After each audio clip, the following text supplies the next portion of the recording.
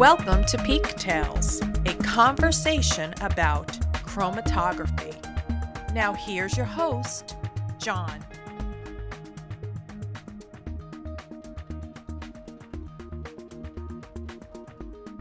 Welcome back, everyone. This is John, and you are, of course, listening to Peak Tales. I know you knew that. We have been seeing a whole bunch of downloads of this podcast in the recent weeks, and we just want to say thank you. And as a way of doing that, we've got a special promo code for you. And it's a promotional code that's available for customers in North America, and it gives you some special discounting on several of our chemistries, that's our columns or supplies products. Let's jump into today's topic. Alex is with us, and of course, he's going to do another great job. So listen up and enjoy.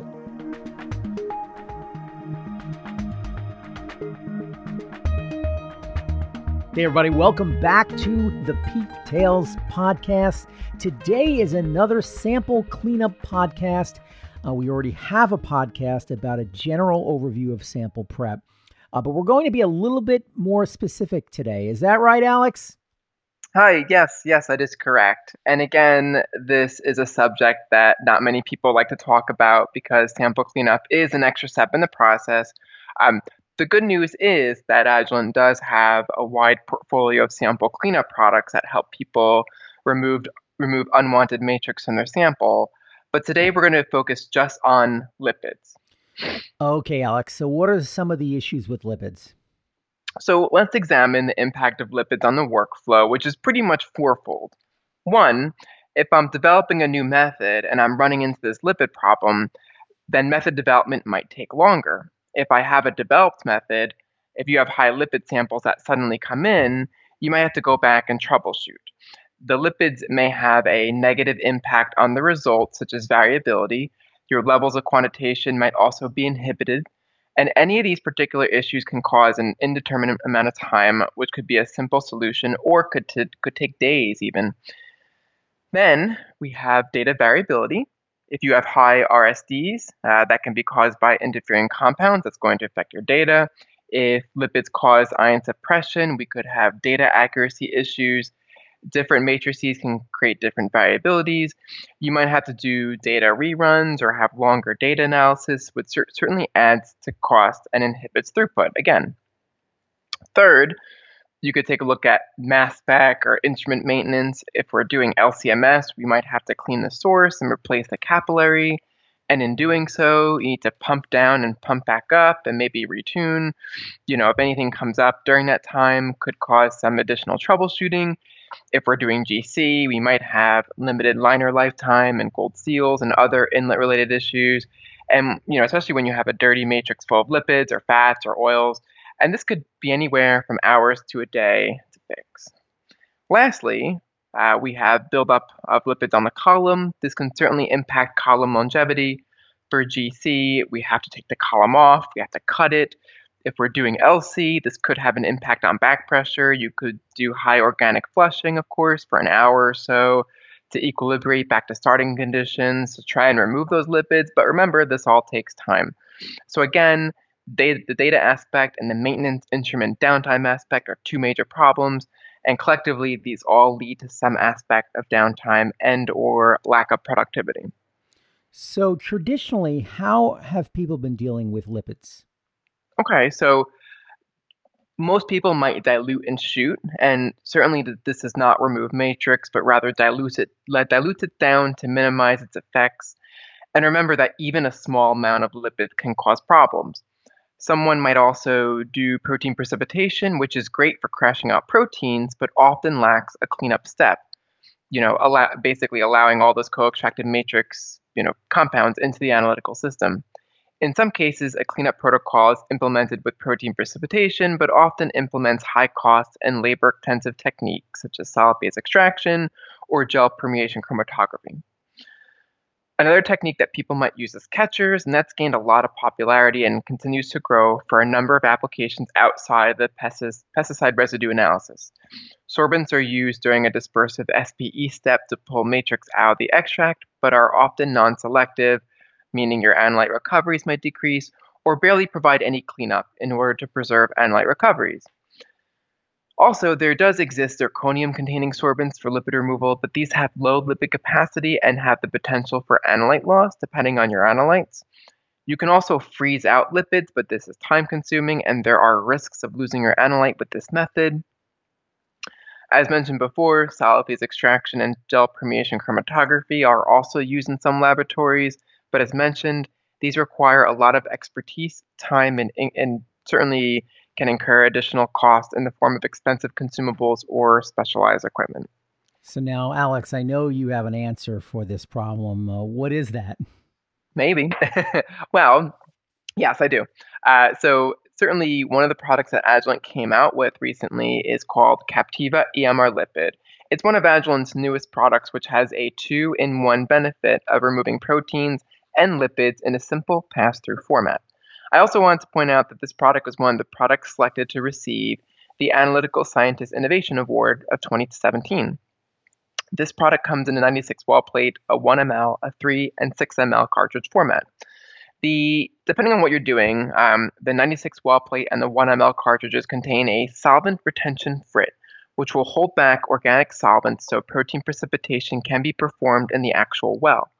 Also housed in the cartridge is a proprietary sorbent which selectively retains lipid compounds while not interacting with your compounds of interest, leading to high analyte recovery. And I'll certainly expand on that soon. The 3 and 6 ml formats are primarily for use with food matrices, and this format does not have a solvent retention frit, which allows for gravity flow. Protein precipitation is done offline first, whether it be a catcher step or simply in a test tube or step funnel. By using this product, this will reduce ion suppression, increase analyte sensitivity and detection, and extend the lifetime of your analytical column and reduce instrument maintenance. So how exactly does this product work? So it effectively traps lipids through two mechanisms. One is size exclusion. Unbranched hydrocarbon chains or lipids get trapped in the sorbent. Bulky and larger analytes do not. The lipid chains that do enter the sorbent are then trapped by hydrophobic interactions. Okay, so why don't you tell us first about the 1 ml 96 well format? Yeah, I can certainly provide some more details about that. So again, the EMR lipid product is packed in a pass-through cartridge. The biological formats, what people might use if they're doing biological samples, are the 1 ml and 96 well plate. Again, have a solvent retention frit that allows you to add maybe acetonitrile, and the biological sample, such as plasma, serum, or whole blood, allowing you to perform protein precipitation in the well. Typically, you can add your sample or the crashing solvent first, but for more viscous samples like whole blood, we recommend adding the sample first. And we recommend that your combined sample and crashing solvent should have about 20% water in it. With biological applications that would utilize a 1 ml cartridge, this is easy as the sample, in many cases, is highly aqueous, such as plasma. You would just need to add organic. You could then perform active or passive mixing. Active mixing involves using a pipette to mix, whereas passive mixing simply involves waiting 5 minutes for the protein to precipitate. Then you can use either a vacuum manifold, a positive pressure manifold, or centrifugation to elute from the cartridge at about 1 drop every 3 to 5 seconds. In this process, lipids are captured in the sorbent or in the cartridge, and your analyte passes through. Oftentimes, we recommend an extra elution step of about 80-20 organic to water ratio to improve recovery, with acetonitrile being the best solvent that we found. Okay, you mentioned before the 3 and 6 milliliter cartridge formats. Yes, so these cartridges are larger, so the 3 ml cartridges contain about 300 milligrams of sorbent, and the 6 ml cartridge contains about 600 milligrams of sorbent. The solvent retention frit has been removed because typically somebody who might be working with food products would use these formats, the 3 and the 6 ml cartridges. And because those products are usually large, like, oils or, a donut or, anything that's larger, that precipitation is done offline and in larger amounts. So instead of doing the protein precipitation in the well, you just simply do it offline whether do catchers or liquid extraction or protein precipitation step, and then you would transfer to the cartridge to remove the lipids. So again, after an offline extraction step with 100% organic, water is added to get to about 20% water, and this is then applied to the Captiva EMR lipid cartridge. Since there's no solvent retention for it, you can allow the flow through by gravity. Sometimes we recommend, if you want to get the most out of it, you might want to pull a vacuum at the end or some positive pressure to get all the solvent out, but generally this will flow through by gravity. And before I forget, one more thing, we found the acetonitrile works best, but we also have done testing with methanol and acetone, and those will work as well. But we found the acetonitrile works best as a solvent to use with this product. Well, that seems pretty easy enough, Alex. Yeah. All things considered, it's pretty easy to use. Simply it is a pass-through cartridge where after passing through, your lipids are removed. And we certainly have many application notes for using this product, dealing with matrices such as olive oil, creams, meat, fish, avocado, plasma, blood, to name a few. And basically any matrix that contains lots of fats and oils would be a good candidate for EMR lipid. And certainly if you're unsure if Captiva EMR lipid is the right product for you, please do not hesitate to reach out with any questions you might have. I know sample preparation or cleanup is not an easy topic to discuss, and there's certainly a lot of options. So I encourage you to reach out with any questions that you might have. Okay? Yeah, thank you, Alex. I appreciate you bringing this all to our attention. And again, sometimes this is overlooked. It's not a step that people want to talk about because it takes extra time, but it is so important from a data standpoint, from an instrument reliability standpoint, all of those issues. And did a very good and thorough treatment of that today. Alex, certainly people can go online to Agilent.com to get more information on this. If you look just under our sample preparation tab there, you'll find all the information about Captiva EMR. You can also log on to our website, and in certain areas you'll see web chat. And if you just start a conversation in our web chat, you can get the answers you need as well there. So tons of information, a lot of app notes I know that are out there, sponsored and written and curated by Agilent. So certainly take advantage of all that learning that we've put together out there for you. So thank you, Alex, for joining us. And we look forward to hearing you on another Peak Tales podcast. For now, we're going to just say bye.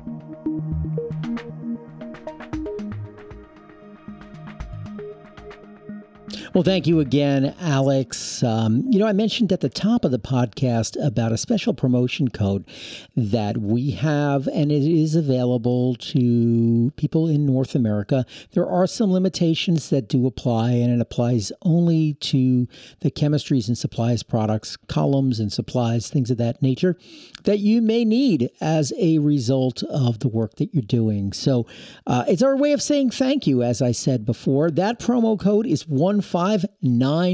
That's 1599. You can enter that into our web store at Agilent.com to receive your special discount if the products apply, or you can use that promo code when discussing your purchases with your chemistries and supplies representatives.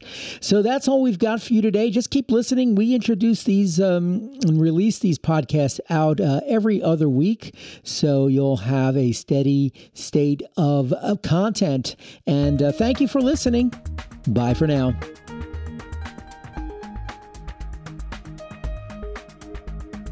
Thanks for listening to this episode of Peak Tales. For more information on what was discussed today, contact your local Agilent representative or go online to Agilent.com.